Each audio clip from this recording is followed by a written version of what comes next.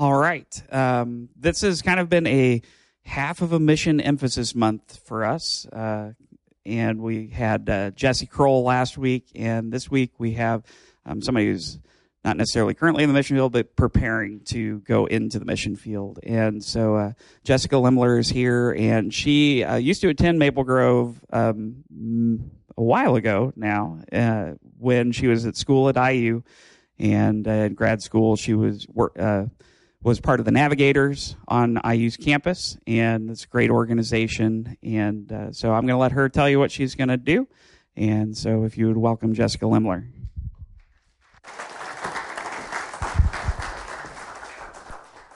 Good morning, everyone. So thank you so much for the opportunity to share about what God has put in my heart and the plans that I have that I hope are also His for me. So I have some slides, maybe.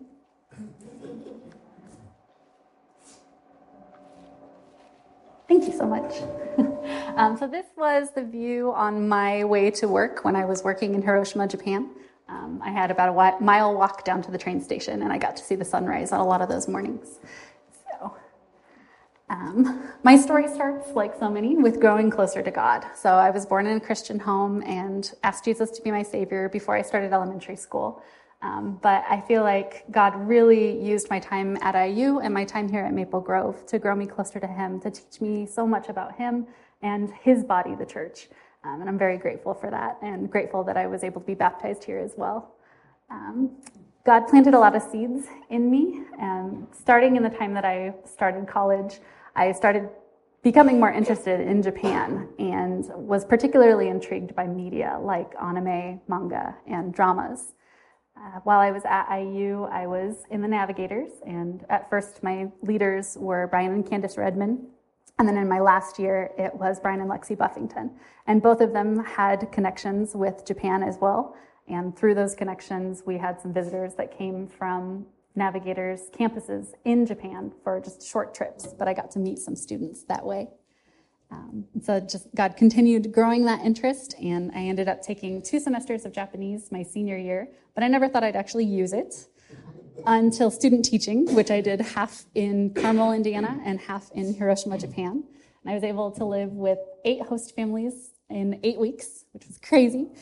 But I feel like God really showed me a wide variety of families in Hiroshima, the ways that the families operated, how parents and kids lived together. A few families had connections to Christianity, but not very many. There was one grandma who was Christian, one aunt who was Christian in different families, and that was really their only connection points. So just starting some conversations with them while I was there, and then a lot of those relationships have continued. That was in the fall of 2013, and so just being able to continue talking with them has been really sweet. While I was doing that student teaching, I applied for the JET program, which is a teaching program that you do kind of on a year-by-year contract, and I went back and did that for 3 years. So I was in Hiroshima again from 2014 until 2017. And during that time, I attended a bilingual church that was a church plant between the Pioneers group that was in Hiroshima and the Hiroshima Evangelical Free Church. There are 3 chapels that are mostly Japanese attendees that are there. And while I was with Pioneers and at that bilingual chapel, I was able to see how the Pioneers team there was working and their passion for seeing more people in Hiroshima come to Christ. And God really showed me ways that He had gifted me that really worked with ministry there. So I was able to serve on the worship team, able to serve in hospitality, women's ministry, and student ministry, especially through English outreach. And those are just things that I love doing and ways that are really great for building relationships in Japan. So it's an oversimplification, but kind of in my journey as God called me. When I was in elementary school, I was involved in Countdown Club, and at that time, we heard a lot of stories about missionaries and especially missionary kids, and I was like, oh, that's great that somebody does that. That's like really cool. And then especially through Navigators and campus ministry, I kind of came to think, I'm so glad that there are people who are on fire for God who are doing this. Bless them. Which eventually, throughout my time at college, turned into, I'm willing, but please don't send me. And then after 2 years of living in Japan, God's call finally broke through. And I said, yes, God, here I am. I still feel really unqualified, but please send me, and please send me back here to Japan. And so when I returned in 2017, it was with the goal of building a relationship with a church to be my sending church. And so my sending church is Crossroads in Plymouth, Indiana. And I joined Pioneers officially in 2019. And since then, I've been working through their pre-departure qualifications and requirements. And the goal is to depart in late September of this year, Lord willing. So, the story of Japan, they are deeply steeped in their culture and traditions, and a lot of that comes from their religious background. The native religion of Japan is called Shinto, and several hundred years ago, Buddhism also came over from mainland Asia. And when it did that, the people of Japan really kind of combined the Shinto and Buddhist beliefs. And so for them, it's no problem. It's like, Shinto, Buddhism, Confucianism. Oh, that looks really cool in Christianity. We'll take that one, just that one. And so that's how you end up with numbers like 69.8% of Japanese people claim to be Buddhist, 70.4% of Japanese people claim to be Shinto, and 68.6% of Japanese people do not follow any religion. That's a lot more than 100. So one of the big challenges for missionaries in Japan is to really communicate that when you choose Jesus, you're choosing Jesus, and you leave behind all of that, and you choose only Jesus as the only way. And so that can be really difficult for Japanese people. It's a big step for them that sometimes means leaving behind their families. So they take it very seriously, as do we all. But part of the weight that the Japanese people bear is that the religions that they believe in and the society that they've built is really based on duty and works.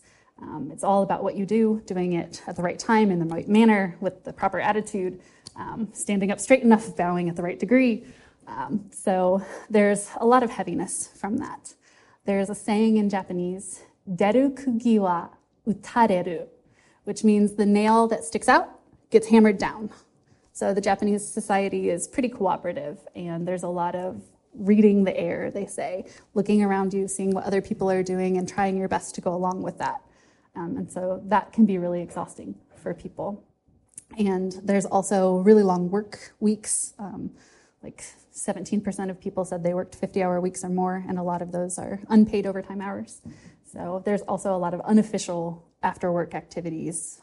Required drinking parties are one, which is kind of crazy. But all of that leads to a lot of exhaustion and hopelessness. And the Japanese religions don't give any hope because only Jesus gives hope. And so that is one of the goals that we as pioneers have, is to go to Japan and teach them that all they need is Jesus, and that he is enough. He is the Prince of Peace, and he can take away their heavy burdens and give them an easy yoke instead. So the gospel speaks hope and light into the pain and exhaustion and striving, and each person can be intimately seen and known and heard by God. And that's my hope for my Japanese friends and Japanese people that I don't yet know. So why Pioneers? Pioneers focuses on unreached people groups. So people groups that have 3% or less of the population is Christian. And so when you have that few, there aren't really enough people in that people group to be able to reach the people around them. So if we look at the population of Japan, it's a little less than 124 million. So that would be like the populations of California, Texas, Florida, New York, and Pennsylvania all together. And the population of Christians is a little over 2.5 million. So that would be like the Chicago city proper. No suburbs, just the city. So that's a big responsibility for the few people that are there who are Christian. So that's where Pioneers hopes to go in. I hope to go in and teach people about Jesus, but also teach people how to reach those around them for Christ. So what exactly will I be doing? I'll be in Fukuoka for the first 2 years, a different city than I've lived in before, and I'll be focusing on language and culture learning so that I can really understand how to meet people where they are and speak to them well and communicate Jesus clearly and in a loving way. So kind of crossing that divide between where they are now and where Jesus is reaching out to them. So I really hope to be able to build strong relationships, to continue to build relationships with the people I already know, but also new ones. And of course, communicating the gospel clearly and well to the people around me. And I definitely can't do that alone. Of course, I need God. I can't do anything without him. But I also need partners. And I need partners in prayer, partners to go with me and to go to all the places of the world, and also financial partners as well. So in college, and since then especially, I've really realized the importance of having a prayer team on my side. There have been so many things that have happened that cannot be explained apart from God, and I'm so grateful for all of the people who have been praying for me, and just the powerful work that God has done. In terms of going, have you ever heard even a faint call to go to another country, to a specific person, to the other side of Bloomington? If you have, I just ask that you would continue to pray about it and do something about it. Short term, long term, who knows? Only God. And then for giving, the last big thing that's on my list before I'm able to leave the country and head to Japan is raising monthly and one-time support. So I do ask that you would prayerfully consider if you'd be able to support me or support another missionary that you know who needs to go and needs help doing it. So if you are interested in any of those, praying or going or giving, I have some prayer cards and some information about giving out on one of the tables to the right of the exit out there. And I'd love to talk with you as well about Japan or about praying or going or giving. So thank you so much for listening. And in conclusion, I just wanted to share Romans 10:13 through 17. For everyone who calls on the name of the Lord will be saved. How then will they call on him in whom they have not believed? And how are they to believe in him of whom they have never heard? And how are they to hear without someone preaching? And how are they to preach unless they are sent? As it is written, how beautiful are the feet of those who preach the good news. But they have not all obeyed the gospel. For Isaiah says, Lord, who has believed what he has heard from us? So faith comes from hearing, and hearing through the word of Christ. Thank you.